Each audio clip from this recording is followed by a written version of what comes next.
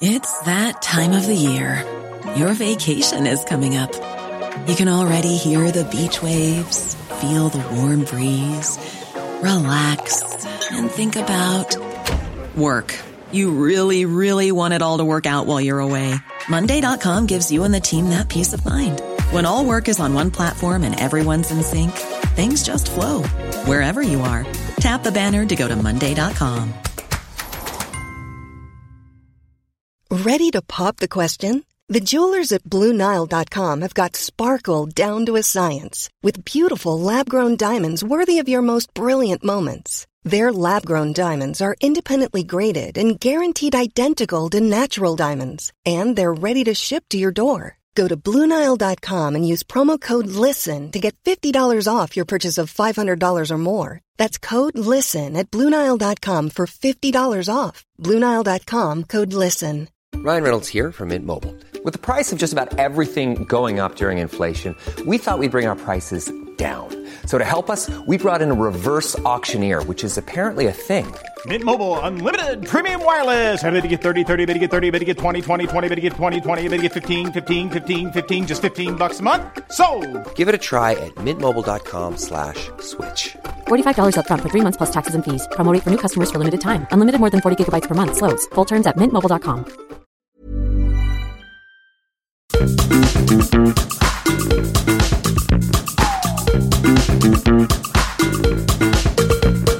This is Reasons to be Cheerful, live. Welcome to the stage, Ed Miliband and Jeff Lloyd.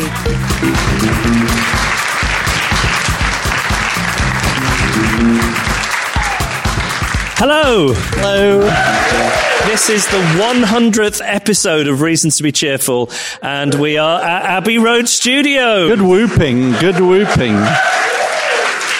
Is that exciting? It is exciting. Yeah, very kindly, Universal Music got in touch with us and said, would you like to do an episode from Abbey Road? And for me, I'm trying to think what the equivalent would be for you, because I'm such a huge music and specifically a Beatles fan. This is Mecca for me. This is what would the I don't know. What was that restaurant where Tony Blair and Gordon Granita, that's true. But it doesn't exist anymore, but that's really interesting. Yeah, that's good. Or maybe... Or that place I ate the bacon sandwich, maybe, you know. Maybe if you'd become Prime Minister, would you have that place demolished? Definitely. Definitely. Yeah. That's Granitas, I think, would be... I'm not sure you'd want to do a podcast live from Granitas, so. No. We'll save that for the 200th episode. Yeah, exactly. But it's just incredible to be here. I don't know how many people who are with us tonight have been inside Studio 2 before, but it's extremely Who's been inside Studio 2? I think there's a few people who work here. Yeah, right, okay. It'd be bad if they hadn't been inside, actually. But it's an incredible room. It's an incredible building. Abbey Road. Give us a little bit of the old, because you're an aficionado. I am. So Abbey Road Studios has been open since 1931. Do you know who the first artist to play here was? Bing Crosby. Edward Elgar. Really? Yeah. So I think in the early days they would record a lot of orchestras here. What is acknowledged to be the first British rock and roll record, which is Move It by Cliff Richard, that was recorded in Abbey Road. But it was 1962. The Beatles came here to perform their audition for George Martin, and these studios, and specifically this room, this was the home of the Beatles. This is where they did the lion's share of their work. Here's the thing that always surprises me about this place whenever I've been lucky enough to come here. There's just stuff lying around that should be in display cases. Really? Yeah, look, there's a piano over there at the back that the Beatles used, I think, on Fool on the Hill and Penny Lane and numerous. Wow. It's just there in the corner. People might wander off and start trying to play it or something. Do you want to? No, I think I'd better not. But you could play it, maybe. Yeah, but I mean, you could just, if we could maybe try and hoik that out at the end of the night. I think anybody would notice. I think they might notice. I think me and you walking down the road with it would look suspicious, wouldn't it? Yeah, a bit Chuckle Brothersy. Yeah. Yeah.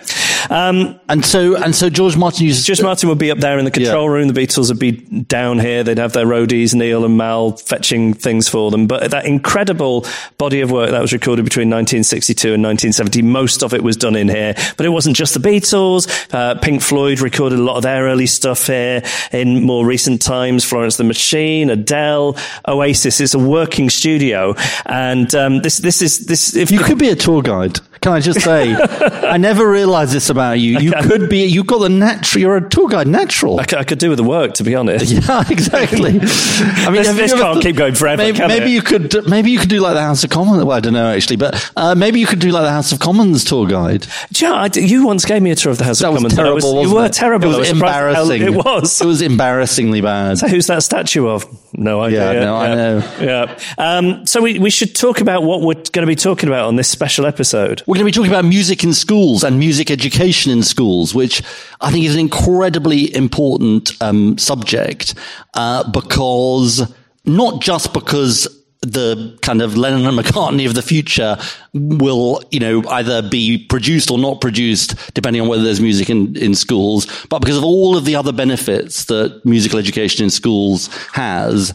And the truth is, I'm afraid, music education in schools has been faring badly in the last few years. As we're going to hear, a combination of cuts and something called the EBAC, which has sort of downgraded subjects like music.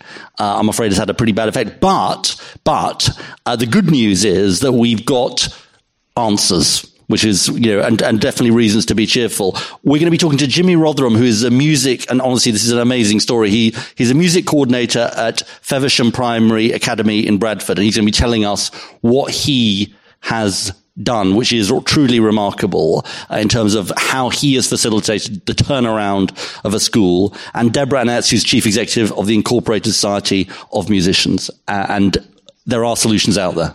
And we're going to be joined by one of my favourite actors. She used to be in a band called Slow Club, and now she has cast that off and she has become Self-Esteem. It's Rebecca Lucy Taylor. Also, Katie Tunstall. And as a special treat, if my tour guiding skills weren't enough, which they were good, but this man knows this place inside out. You mentioned his dad before, George Martin, who produced all those great Beatles records, and now he is the custodian of the Beatles catalogue, and he's overseen all the remixes and reissues of the Beatles stuff. And he's a very busy producer as well. I mean, it's amazing that he's got time for us tonight. But he most recently did the soundtrack to Rocket Man. Giles Martin is going to be joining us later. So I thought with this has been in this iconic musical location, I could ask you about the first record you ever bought. And then I sort of panicked. Has Ed ever bought a record? Is what I wondered. I'm sure I did. Trying to remember, what's the first record you ever bought? It was. I remember being taken to a record shop in Macclesfield called BJ's and ordering a record Video Killed the Radio Star. I think it might have been Pink Floyd, actually. That's too cool for you. That doesn't ring true with me. See, I'm just making it up. It sounds like it, yeah. Yeah, you think it might be like David Cameron's support for Aston Villa or West Ham or whatever it was. When you did Desert Island Discs, did you pick those songs yourself or did you get a little help with them? I think I'd sort of, I got some help. Right. Please welcome onto the stage Deborah Annetts and Jimmy Rotherham. So, Deborah, why don't we start with you? Tell us a little bit about the Incorporated Society of Musicians and what you do in relation to this issue. Right. We've been going for a very long time, since 1882. And one of our founders was actually Edward Elgar. Right. So it's amazing to be here in the space of our, the person who set us up, which is wonderful. And since 1882, we have been looking after the interests of professional musicians, campaigning for better terms and conditions, because most musicians get exploited terribly and they really need all of our protection and support. But we've also been talking a lot since then around music education, because right from the get-go, it was pretty grim. It got a bit better through most of the 20th century, and then it kind of took a nosedive around 2010. Just tell us a little bit, for those who don't know, about how music education works in the UK in terms of what, or rather in England maybe, about in schools. I mean, what's What are the sort of requirements in schools? What's compulsory? What's optional and so on? Okay, so we've got this thing called the national curriculum, which all state schools theoretically have got to follow. But then the academies were set up, and the academies were told that they didn't have to follow the national curriculum. And what that has meant is that 72% of secondary schools are now academies, and a huge number of them have basically given up on the national curriculum, as have many primary schools. And music is part of the national curriculum. So if your school isn't obliged to follow it because it's now an academy, chances are it may disappear. And what we're seeing at Key Stage 3, as it's called, so it's the 12 to 14-year-olds in secondary schools, the majority of those are no longer studying music.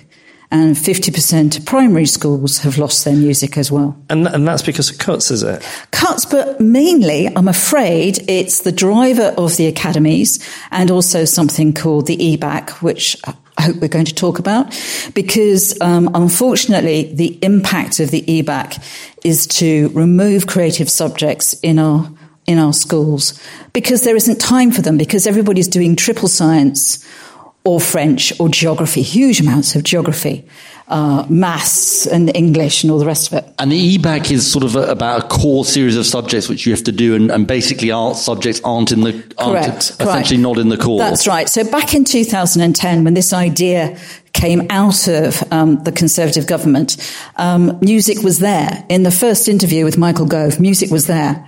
And then the second interview, it had disappeared. And it's been kind of falling through the cracks ever since, which has caused huge trauma in relation to what's going on in our secondary schools. You know, music teachers losing their jobs. Very often in a music department is now just one teacher in a secondary school, and being timetabled off. So definitely within Key Stage 3, you may only get one music lesson every term if you're lucky. And can we talk a little bit about why it's important beyond just creating another Lennon McCartney and it being important to the economy? Important. That is important. But so more broadly, why is music so important? Well, I think music is part of being a human being, you know? If you go back to the beginning of time, the dawn of time, caveman was in his cave drawing pictures of musical instruments, you know?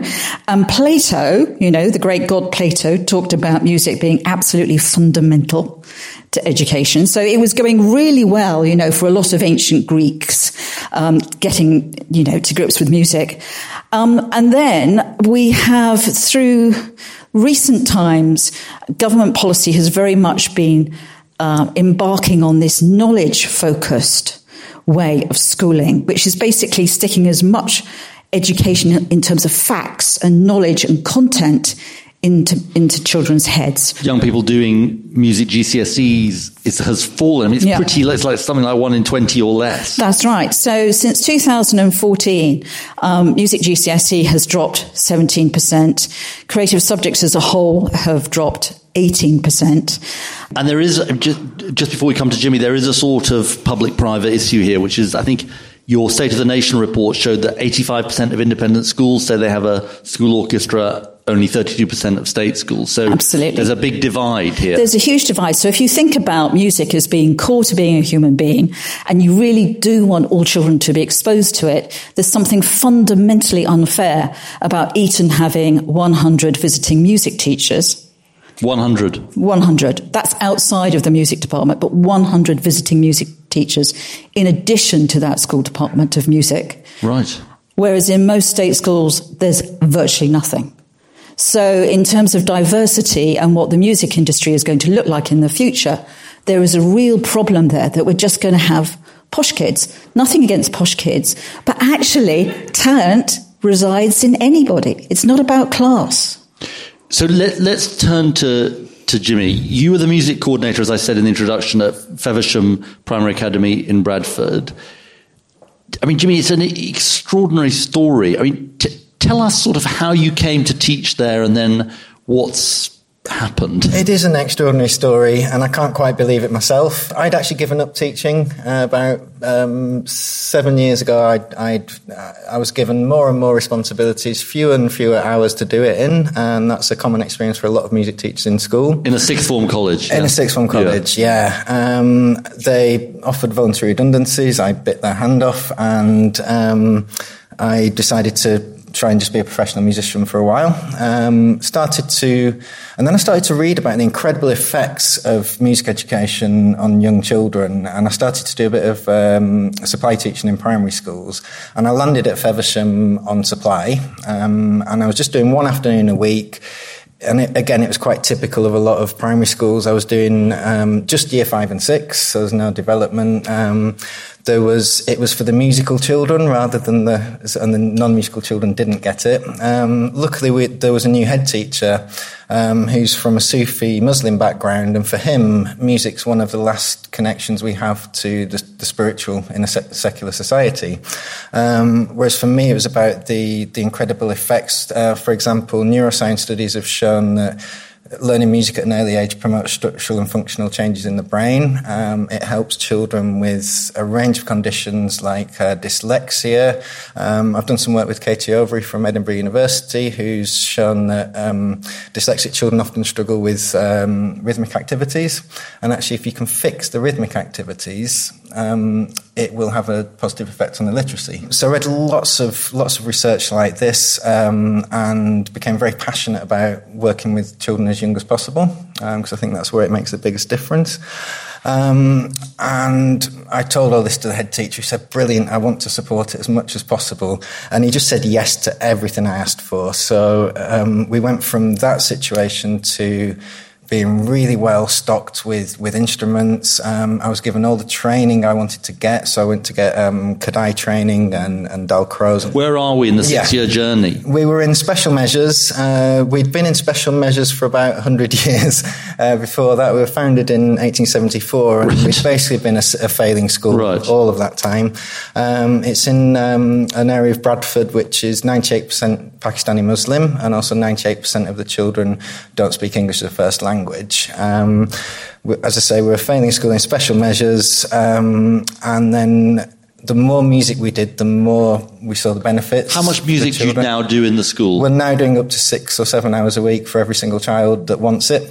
6 or 7 hours a week? Yeah, as an offer. The core offer is about 3 hours, but they can opt into lots of extra things. And lots of them take it up? Yeah, huge numbers for choirs and drumming groups and things like that, plus a really strong core offer of music.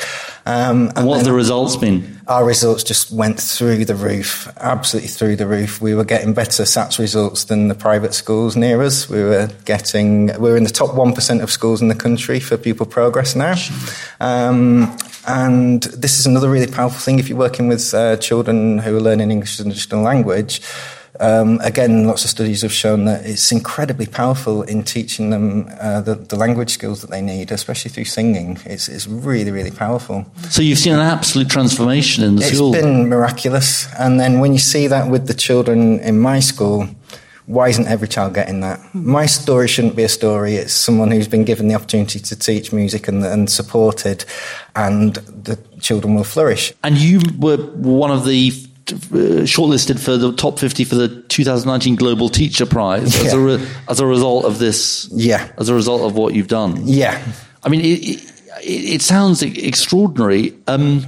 Deborah, sort of, what do we learn quite a lot from this, don't we? We do. I mean, actually, there's a huge amount of academic research out there which absolutely underscores everything that Jimmy says. I mean, Jimmy's tale is very, very powerful, but there is stacks of research which says the same thing. There is something about music which transforms children. I think partly because it's a lot of fun. Actually, if it's done well, which Jimmy does, it's a lot of fun.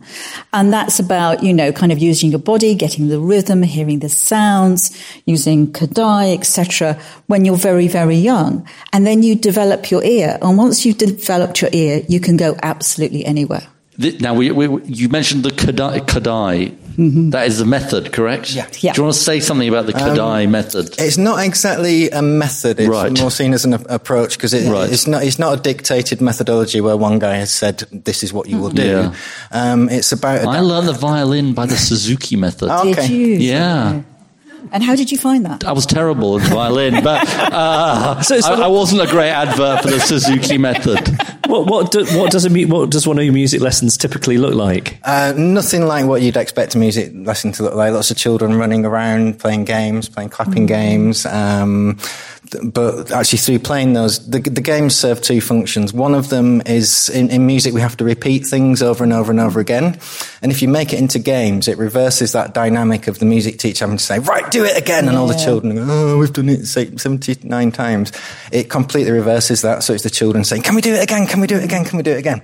And it's the other very important aspect of the games is that they will actually learn music through embodied cognition. So we might be learning about 3 pitches. We will have the high pitch here, we'll have the middle pitch here, we'll have the low pitch here, and we'll play games that cement those that understanding of music through the games. And quite often when you've played those games, you can then move the children onto pianos and instruments, and they can play it all. You don't need to spend any time with them showing them where the notes are. They just go and play it. And the same with reading music and writing music. And it's about developing the child holistically in terms of music, but also developing the child holistically in terms of the whole child. So we're looking to develop their language, their social skills, and the social dynamic. That element of the games is incredibly important. And how common is this teaching method in schools Well, unfortunately, an awful lot of primary schools have no music. This is the problem because head teachers are very conscious of the targets that they have to meet, like SATs. And we've now got all the baseline assessment coming in as well. And what that means is an awful lot of head teachers are really focusing on maths and English and science. So things like painting and music and all the good stuff that I did when I was at primary school has disappeared in an awful lot of places. So your school is very lucky to have you and to have a really insightful head teacher. But most schools are not like that. So it's just down to the fact, you're lucky enough to have a school with a headmaster who is also brave and values music. Because I think the problem with all these accountability measures which have come out from the Department for Education, they have actually taken autonomy away from the head teachers instead of actually empowering them. And the teachers as well. And the teachers, yeah. And so it's very, very prescriptive education policy. And that's why we see such dominance around the accountability measures, combined with, of course, the funding issue and the fact that we've got the academy change. But Jimmy, you were also saying you're a trained musician. Whereas sometimes people aren't taught by people who are trained musicians. In primary schools, I think there's a particular acute issue around training because most people delivering music in primary schools are either trained as a secondary music teacher, so they don't really understand they're trained to teach 12 to 18-year-olds. They don't know how to teach 5-year-olds. And I was the same when I started, and I recognized that I needed to learn child-friendly approaches. So they're either secondary trained music teachers or the non-music specialists, general class teachers. And at the moment, general class teachers are given between something like 1 and 6 hours a week on the entire, sorry, not a week. No, on their entire PGCE. Yeah. So in the entire year, they'll do maybe 4 or 5 hours of music, and then they're expected to go and deliver it in an outstanding way. Where is great? Finland, is that right? Finland is good. There's a surprise. It's obviously a long way away. Yeah. And interestingly, in times gone past in the Far East, places like China and Singapore were really, really focused on things like knowledge-based education. But then they realized that if they really wanted to have strong, sustainable economies, they needed to make sure that there was lots of creativity coming through their education system. So they've kind of moved increasingly into creative education, whilst we've been moving in the opposite direction. And I think it's because they understand that one of the big things about the fourth industrial revolution is making sure that we can create intellectual property that we can then exploit. So they're all ahead of the curve, and we're somewhere back in the 20th century. If you look at what business is demanding now, so Paul Dreschler, who was the head of the CBI, was saying we need creative, out-of-the-box thinkers for the new AI revolution, and even companies like Barclays Bank are saying we need more creativity for the people who are coming to work for us. And it's even worse than that, because I don't know if you saw that recent report from the Edge Foundation, but surgeons are saying that the students who turn up on their courses to learn how to cut you up and then sew you up, they don't have the dexterous skills, the manual dexterity to sew you up. So that's worrying. Yes. So they've had to bring in seamstresses to show people how to sew. I know this is really scary stuff. Right. Also, there was a surgeon who started playing the cello to give him that fine motor skills. So all of our manual dexterity that comes through the creative subjects is no longer there. So it has all kinds of implications. We've got a few minutes for audience questions. Anyone want to talk about their experience of music education in schools? Ask any questions. My name's Everton Nelson. Hi. So I just wanted to explain my experience of the studio here at Abbey Road. So I led the soundtrack for Black Panther that was recorded in Studio One. Also for Captain America. I was taught peripatetically in Birmingham. I don't like to speak out publicly normally. Just hearing all these stories of what you've discussed tonight, this really speaks to me. And I just want to sort of say what I had as an experience as a child, my parents didn't have to pay for anything. Yeah. If now I've got a 16-year-old daughter, for her to have the same experience, I have to pay through the nose for that. In terms of my experience here at the studio and everything else, how would that work nowadays? Very good question. The same experience, to give me the chance now to be able to lead Hollywood films. What would you say to someone that's now 15? Good question. This is what you need to do. Absolutely. So I went through the Perry system as well. So I learned... Just explain what the system is. Perry system. Okay, so it's being taught by a peripatetic teacher. Right. Who comes in from what was then, I suspect, the music service, and was absolutely free. But now, because of funding pressures, if you want to learn an instrument in a school, chances are you're going to have to pay for it. Your parent is going to have to pay for it. Chances are it's going to be extracurricular. So that immediately puts the pressure on lower income families. I think I'm right in saying, sorry to interrupt, but 89% of families have to make a personal financial contribution. Yeah. Absolutely. Because the music education hubs are not properly funded.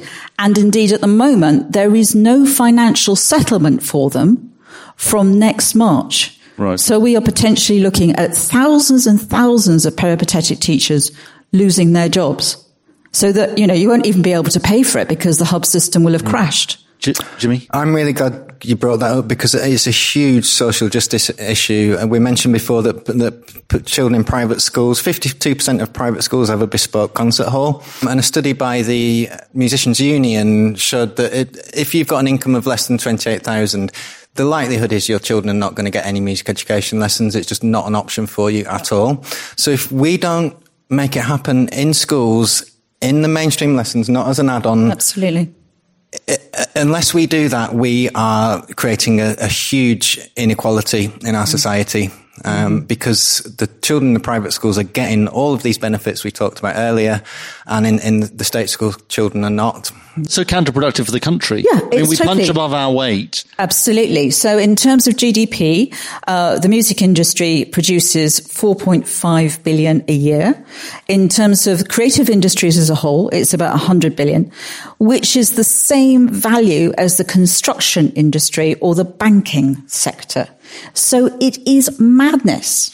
Yes. So you talked about how the school moved up the league table. I wonder if you could expand a bit more on that. And I was wondering whether the passion that the children found for music then improved their passion for school education in general and other subjects. Hi, my name's Matt. I just wanted to wonder what your thoughts are where parents who send their kids to private school seem to value music a great deal. Those schools put it way up their agenda, but yet the government of the last few years has downgraded its importance. And that seems like a weird contradiction. I was just wondering what your thoughts on that were. I think it's Deborah was talking about the high stakes accountability of maths and English certainly in primary schools where I work. That's all that matters in the league tables and in the, whether the head teacher's going to keep their job or not. And it takes, like you were saying, it takes a very, very brave head teacher to say, I don't care about that, and we're going to give these children the education that they need. What about, what's it done to the overall academic achievement, etc.? Yeah, so, the statistics speak for themselves. I mean, attendance is up from 92% to 98%. The children are much happier. You can see it going around school. A good music program in a school can make school a really fun, thrilling, exciting place to go to. And that's what our school's like. If you just came in, the atmosphere is absolutely incredible. But when you said top 1% for progress, is that in music? No, that's the more top generally 1% in all subjects. So, English and maths, basically. But I mean, so it's obviously had a knock-on effect. I mean, that's the big change has been. Yeah. I mean, you had a new head teacher and all that, but obviously this has contributed to it. We know that rhythmic activities improve reading ability and spelling ability. We know that and a lot of music activities involves quick numeracy skills as well, rapid numeracy skills. You're doing all kinds of things like rapid auditory processing, which is using the same parts of your brain that you use for speech and language. We've got autistic children in the school who I know for a fact would not speak if they didn't sing. They come to music lessons, they sing the heart out before they speak, and then over weeks we managed to turn that speaking into singing. So it's vitally important for every single child in that school. It's not just the musicians and the musically talented. It is for them as well, but it's for that little child who might feel like they're not very good at maths and English, and that's all they get in schools. Can you imagine being innumerate and having dyslexia? And you might be the best at football, you might be the best at music, you might be the best at drama, public speaking, all these things that you're not getting to do. So loads of children are feeling like failures in the schools. It's having it's storing up problems with mental health. Hugely. And just coming back to that question about public schools, I mean, it is a bit of a conundrum because public schools use music as a way of getting children in. It's a marketing tool because they know parents really value it. And recent research from Ofsted found that 68% of parents didn't believe their children were getting enough music in school. So parents want it. And I don't want to put you in the mind of Nick Gibb, the schools minister, or Michael Gove, but I mean, why? Why? I think that was the question in a way. Yeah. I think I don't want to get too kind of into knocking the DFE, but I do think this is about importing an ideology from America. It's come from America. Right. And it's about making sure that all of our kids' heads are filled with the same stuff in order to ensure that there is something called cultural literacy. And the things that have been selected are the things that basically were back in the 1904 school regulations, only they had art then, and they've dropped that since 1904. So it's very much about shifting the entire way that education works. So it's about facts rather than problem solving and creativity. And it's not based on the individual needs of the child. It's based very much on trying to get to a communal way of thinking and being. And I think that is profoundly troubling because it means it's taking away the ability to think. And more than anything, as a child, you need to learn how to think. Oh, hi, my name's Steve. I just wanted to give a tiny flavour on something, which is at secondary schools, when you talk about the EBAC, the thing that you also want to be aware of is that English and maths are double weighted. So when they talk about the best 8, actually, English and maths are double weighted, which means that from a school standpoint, I'm not saying it is more important, but actually, effectively for league tables and all that kind of thing, it becomes more important. Absolutely. And one of the first... like playing your Joker on It's a Knockout. Yeah, exactly. And one of the first... that's a very good way of putting it, I suppose. Sorry. One of the first sort of academy chains that did that, they actually shifted to do English and maths every day. So you had you went to 5 hours a week English, 5 hours a week of maths. So therefore something had to give. And if you're only having to teach 8 subjects, the arts went. And what they did is curriculum-wise is they actually put all the arts subjects in the same option box. That's right. Which means that kids then couldn't select more than one. Do you teach? I used to, yeah, but not. I used to teach maths. It's a high-class audience, this audience. Yes. Hi, I'm Roz. Just wanted to pick up on something that Deborah mentioned about problem-solving skills. I work in a university, and we're hearing from a lot of employers that graduates leaving university aren't coming with the skills for not just learning or knowledge about their one specific subject, but the skills to learn. And that's the kind of thing that I've been lucky enough to learn with music, and the problem solving ability, and not just knowing your subject, but knowing how to solve a problem along with other people from different disciplines is massively lacking, and that's something we have to pick up. You did music in school? I did music in school, GCSE and A-level, yeah. And what do you do now, sorry? I work in the university library, running technology events for students. It's really helped you? Yeah, it really has, but what we're hearing from employers is that that's just not a skill that is coming through, and it seems like we're going to be missing a few generations. Even if we solve the problem now, it's still going to be lacking for them. Great point. And there were two hands, were there? One hand. I had a question about if we're kind of seeing the success in your school within the current restraints that are kind of imposed on primary schools. How do we take what you've learned and how you've managed to succeed even within that system and spread and scale that to other primary schools or other secondary schools, kind of working within those constraints and seeing the successes that you're seeing? Good. Well, that's a good... And do you want to ask I think it fits into the Jeffocracy, doesn't it? Yeah, so we have a thing on the podcast where I am installed as some kind of benign ruler of the country, if not the world. I'm very very hands-off. So if I was just to delegate and make you some kind of joint minister for education and minister for culture, what is the thing that you would do? And maybe you can answer the sort of spreading the practice. I mean, that's really, it's in a way, I think what will occur to lots of people is how do you get Jimmy to exist in every school? Well, I mean, we did talk about cloning Jimmy before the programme, but I think we need to clone his head teacher as well, because it does come down to the head teacher being brave. But I would also just mention academy chains, because an awful lot of schools now within academy chains, the policy is coming from the chief executive of that trust, and the head teacher no longer has the power to set what goes on in their schools.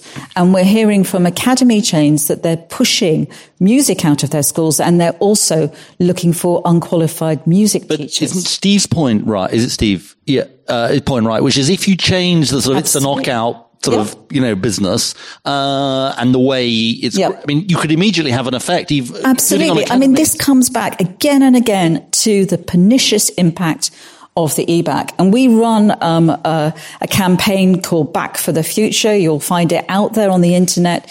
It's got hundreds and hundreds. I think it's got 45,000 supporters, and we've generated Westminster Hall debates as a result of it. And I know it seems like a really uphill struggle, but if you care about music education, you have to make your voice vocal. Really good. Yeah, I'm disqualified from being Education Secretary because I've worked in education. So that's...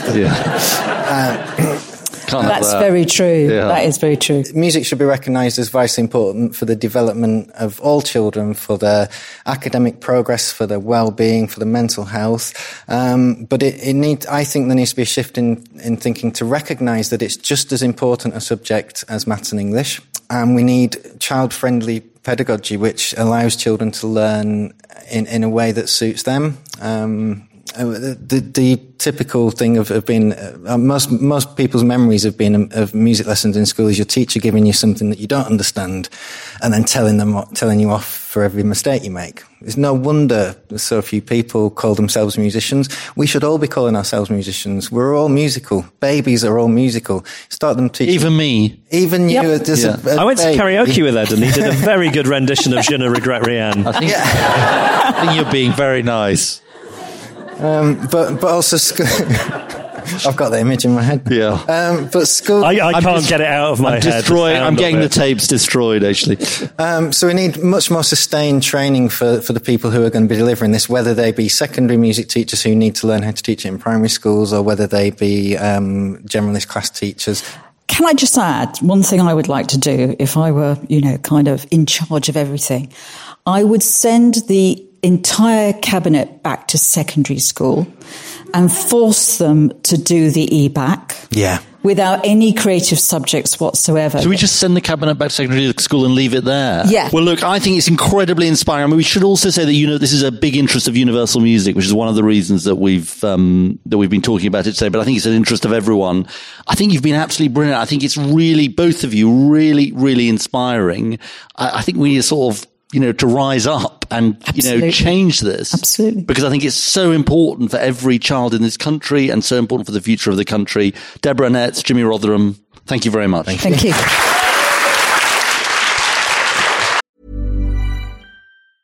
It's that time of the year. Your vacation is coming up. You can already hear the beach waves, feel the warm breeze, relax, and think about work. You really, really want it all to work out while you're away. Monday.com gives you and the team that peace of mind. When all work is on one platform and everyone's in sync, things just flow. Wherever you are, tap the banner to go to Monday.com.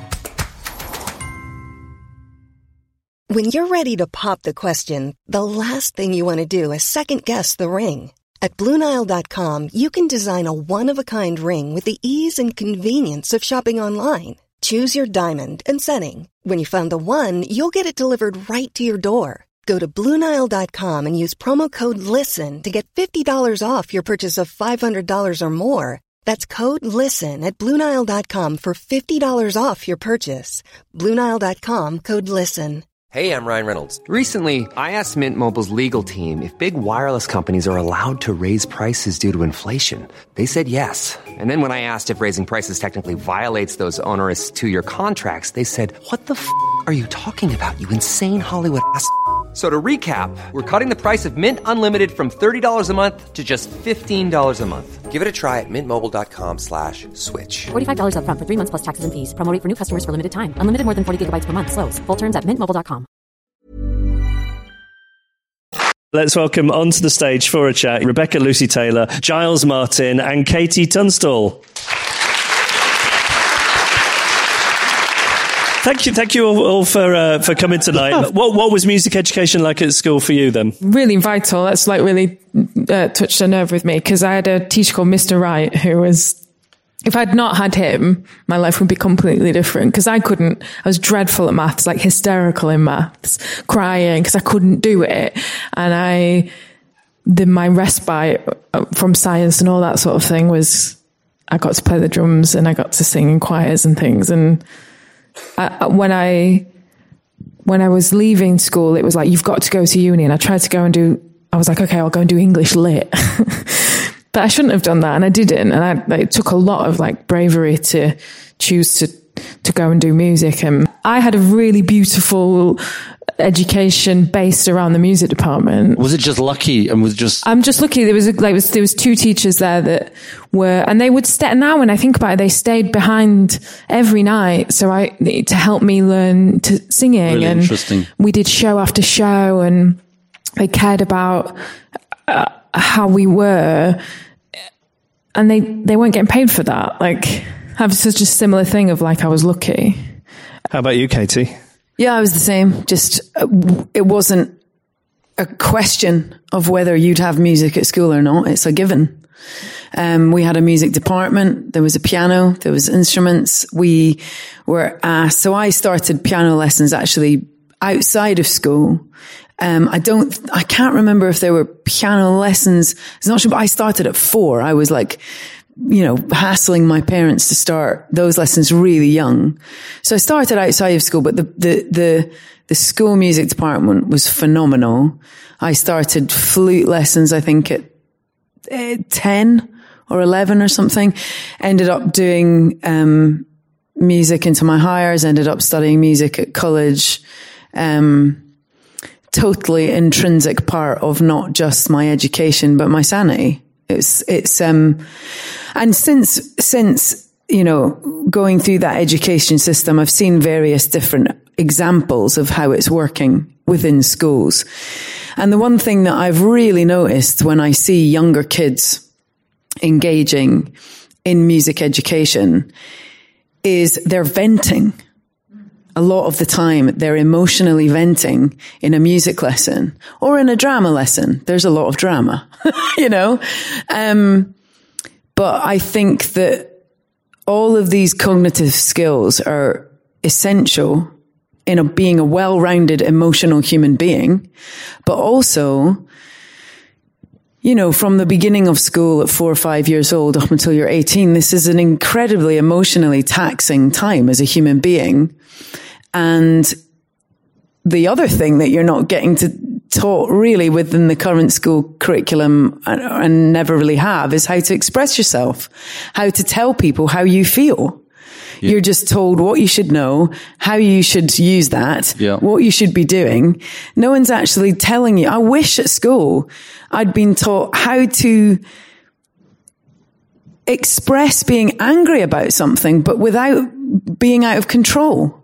And music, I think, is a really, really important way of kids to get some stuff out of their system and express themselves in terms of how they feel. Charles, I imagine it's slightly different for you because by the time you were born, your dad is this extremely successful figure in the music industry. So is music just something you took for granted in your house? Or was it the other way? You never heard a note of it? Well, I better establish right now a posh kid. So, so it was different. I mean, my father being a renowned musician, he was dead against me doing music. I don't know why. He thought I should get a proper job. He'd been around musicians. Yeah, he met musicians. He led a lot of them. But it's funny. I went from a little farming school to a posh boarding school, a boys' public school, and I had a West Country accent, which is hard to believe, but I had a slightly West Country, spoke a bit like that. And I went to the school and I was mercilessly bullied for a year. And I really didn't know where to go because it's funny, you're locked away. But because it was a private school, we had piano rooms. And I went to piano rooms. And that's right. Well, that was where I basically escaped to. And exactly what Katie's saying, and I say this to parents of kids who ask about music, is like, an instrument has to become your friend. It has to become something you can talk to. And it was where I would go. It was my, and if you don't have that as a child, if you don't have that outlet, if you can't, I was like dyspraxic. I had difficulty looking at Blackboard and writing things down, things like that. And as soon as I got into learning chord structures, harmonics, all this stuff, I became good at physics and good at maths because they're linked together. And that's the thing about people write off musicians as it's another world, another planet, but it's the heartbeat of our lives, and the way frequencies interact with each other is what happens around the planet every day, and that's music. And so I was incredibly lucky, and I don't know what would have happened if I hadn't have had that. So, almost, from the other way looking in, it was fundamental to me to have an instrument nearby. Can we talk a little bit about this place? So, Katie, how is it different to other studios? Because it just smells different. It feels different when you walk in this place. You get a sense of the history. What is it compared to other places that you've worked around the world? Well, the thing that is obvious probably for everyone is connected to what you said, Does, which is that it smells of science in here. If my dad was a physicist and he would take us to his lab all the time as kids, and we'd play with all these, you weren't meant to touch anything. We would play with all this equipment. It'd all be, warm wires and warm machines whirring and specially treated rooms to create the right environment. And it smells the same as Abbey Road. Other studios don't smell like this, by the way. This is definitely special, but it's because it's so old, and it's because it, I think, understands. It doesn't need to revamp. It doesn't need to, redecorate. This is why it's so good. And, very old instruments as well. But, back in the 60s and 70s, 50s, when it was all burgeoning, recording studios, the recording engineers did wear lab coats. They wore white coats because they were scientists. And musicians making records, there is science involved all the time in what they're doing. And even if you don't understand the academic science of it, as a musician, when you're writing songs, I mean, you know this, sometimes you'll write something and it makes you cry. Sometimes you'll do something in a key and you're like, I don't like it. And then you change the key and you go, whoa, boom, you feel it. There's a frequency communication with music. And I think that there's a respect of not the new and the shiny and the modern and the contemporary and renewing. And here, there's a respect of work rather than stuff. And I really like that about here. Giles, do you wish they'd give you a white lab coat? Have you asked for one? Well, I would, but producers wore suits. Oh, so there was a dress code hierarchy.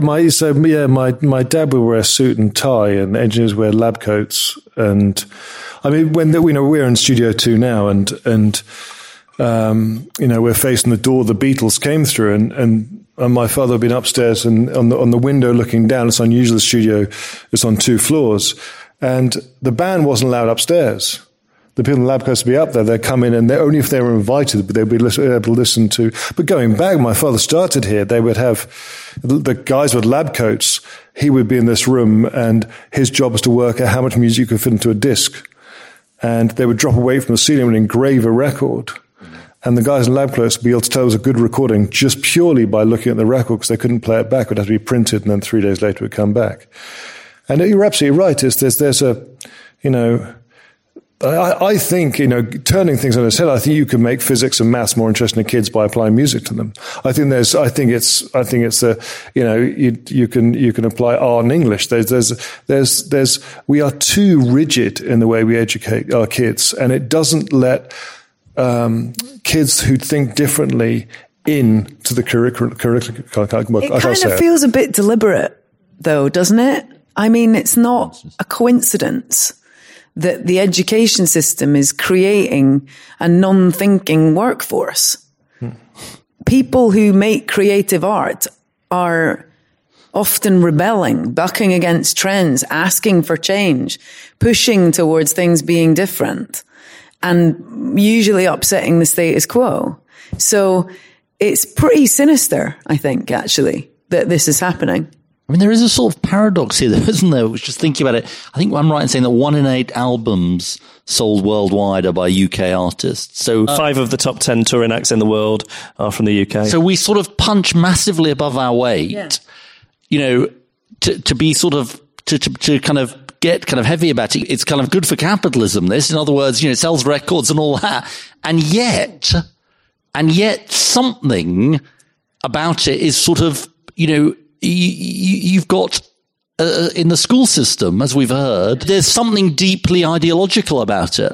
Because it's like, why, if this was like something we were crap at as a country, you'd say, well, okay, it's not something that we're good at as a country. You'd still say we should be encouraging it, but it's sort of even doubly sort of bizarre. I mean, it's intrinsically the right thing to do, but it's also even a good thing to do from the point of view just simply of the bottom line. Being able to think differently and everyone having different skill sets and everyone having to be able to communicate differently is a good thing. I mean, if you come from a music background or an arts background or a science background and you put them in a room together, they're going to do good things. If everyone's in the same background, and I've done video games. The most interesting video game programmers are clarinet, play the clarinet really well. There's a mix with everything. And I think open-mindedness is a great thing to teach for schools. It doesn't make sense. Why not support something that is good for the economy, good for mental health, good for societal health? I basically spent my 20s dodging the system to get 52 quid a week and get my housing benefit paid. I got a deal at 29 and I ended up paying millions of pounds in tax that I never would have earned if I hadn't pursued life as a musician, but it was bloody hard to get there. There was no support whatsoever to do it professionally. And I've paid back countless more pounds than I would have done if I'd done anything else. I don't think people think of, and certainly, in my field, didn't think of the music industry, and even, my dad and his experience, but people forget about everything surrounding the music industry. There's a lot of stuff that's powered by, you guys go on tour. Think about how many people, from T-shirt manufacturers to people doing monitors, sound, promotion, ticket sales, buying tickets. It's a big industry. Maybe it's because I've got current events on my mind, but I mean, you do sort of begin to wonder whether it's just to do with whether you want to live in the early 20th century or the 21st century. And if you think everything was better sort of 50 or 100 years ago, when people were taught in a much less, as we heard, with a totally different set of requirements for what's needed. I fear. But anyway, it's got to change. The one thing I wanted to add as well is that I talk a lot, I'm sure you do as well, Rebecca, but talk a lot to people after shows, and the overwhelming message that you get from fans is that song got me through this. Exactly. Right. And without that, I mean, you just hear the most unbelievable stories of hardship, and it's not Prozac getting people through, it's music. A lot of the time, and my God, that's a better way to get through something than drugs, or booze or whatever. But there's a medicinal quality to music, not just as a listener, but as a participant and you don't have to be professional. And a lot of people say to me, "Oh, I'm too old." And I just want to shake them. I'm like, you're never too old. What do you want to do? You don't want to be a professional musician, but to sit at home and just be able to play your favorite song is medicine. Medicine. You're saying I'm not too old, Katie. You're not too old, Ed. I would produce your album. Far from it. Yeah, pick that violin back up again. Imagine that record, actually. I'm quite traumatized by my time playing the violin. It got to the stage where basically, sorry, just sort of now, I'm going to sort of relive the trauma. It got to the stage where basically I said to my mum, so I started at the age of 7 playing the Suzuki method. Well, I was living in America, and the only thing I remember about the Suzuki method was that you used to have to bow and say, "Ohio gozai imasu," which was some kind of greeting in Japanese, I guess. And then basically I was really bad at it. And then at the age of 11, I said to my mother, I think I'm going to give up the violin, Mum. And she said, "Oh, thank God for that." You got time to do questions? Yes. Any questions for Katie or Rebecca or Giles? So I guess a few of you mentioned that there isn't much support for aspiring musicians.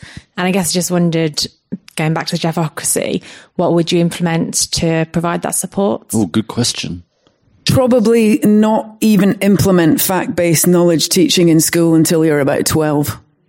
Yeah. I think it should all be creative thinking, creative arts, communication, developing as a decent human being. That'd be good. Once your brain is actually in a place to engage, be interested by and understand fact-based knowledge, then you bring that in. But I don't think that should be how you start your education. And what about supporting people who are wanting to become musicians that's in France, don't they, that we heard about on the podcast once? Oh, yeah, you get a stipend. Yeah, it's great if you're French. Yeah, you can tour forever. Why is that? Because they help you financially. Yeah, you do. You get a sort of certain, it's like a basic income you get if you're...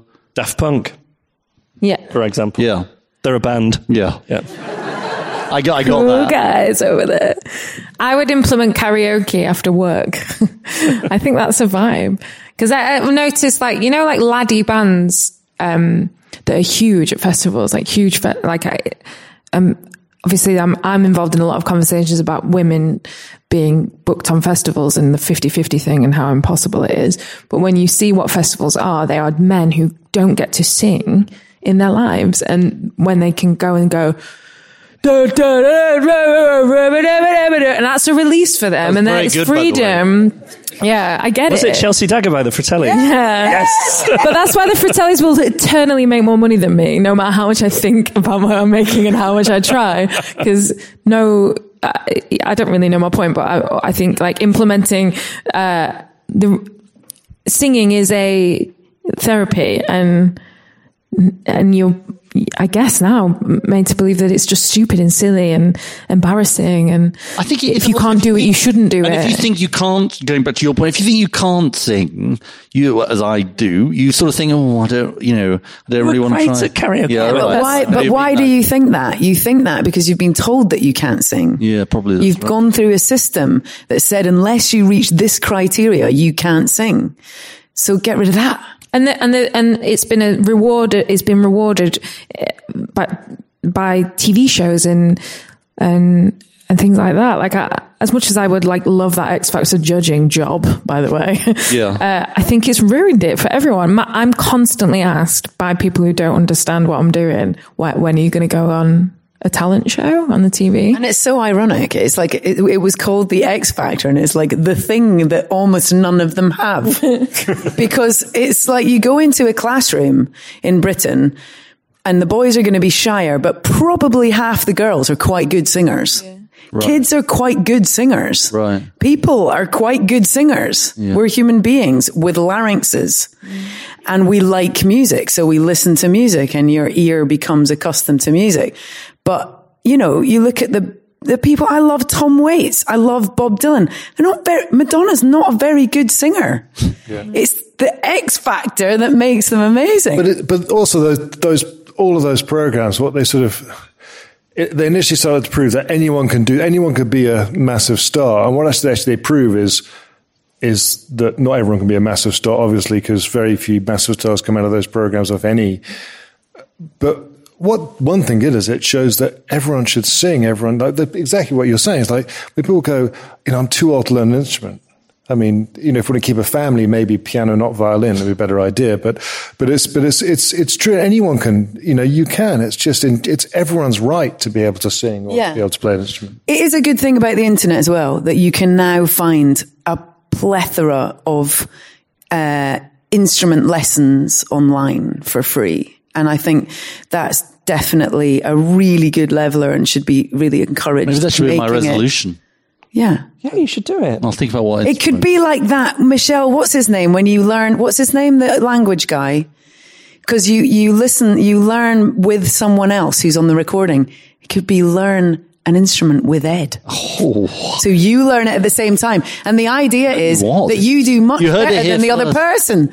So we're going to go into partnership. We're going to go into partnership. Yeah. I think it's better than the make your own sandwich shop idea that I had as well. Well, pick an instrument, give it 6 months, and then Giles will book in a recording session with you. Right. Okay. I think theremin, Giles. Can you imagine Ed playing a theremin? Yeah, Ed's theremin album is one of the world's waiting for that. You might get a Mercury now. You'll explain to me that all that means later on. Yeah. Thank you so much for coming up and chatting to us, Rebecca Lucy Taylor from Self Esteem, Giles Martin and Katie Tunstall. I would really like to thank Deborah Annetts and Jimmy Rotherham again, please. Big round of applause. I think we'd like to thank Universal Music. Yeah, thank you so much for Universal Music. They gave us this studio. You can't usually come in here as a member of the public. I've tried on many occasions and been thwarted. And I think we should say particularly to David Joseph, who runs Universal Music, who sort of listened to our podcast right at the early stages, and this is and it led to this. So thank you to him. Thank you to Universal.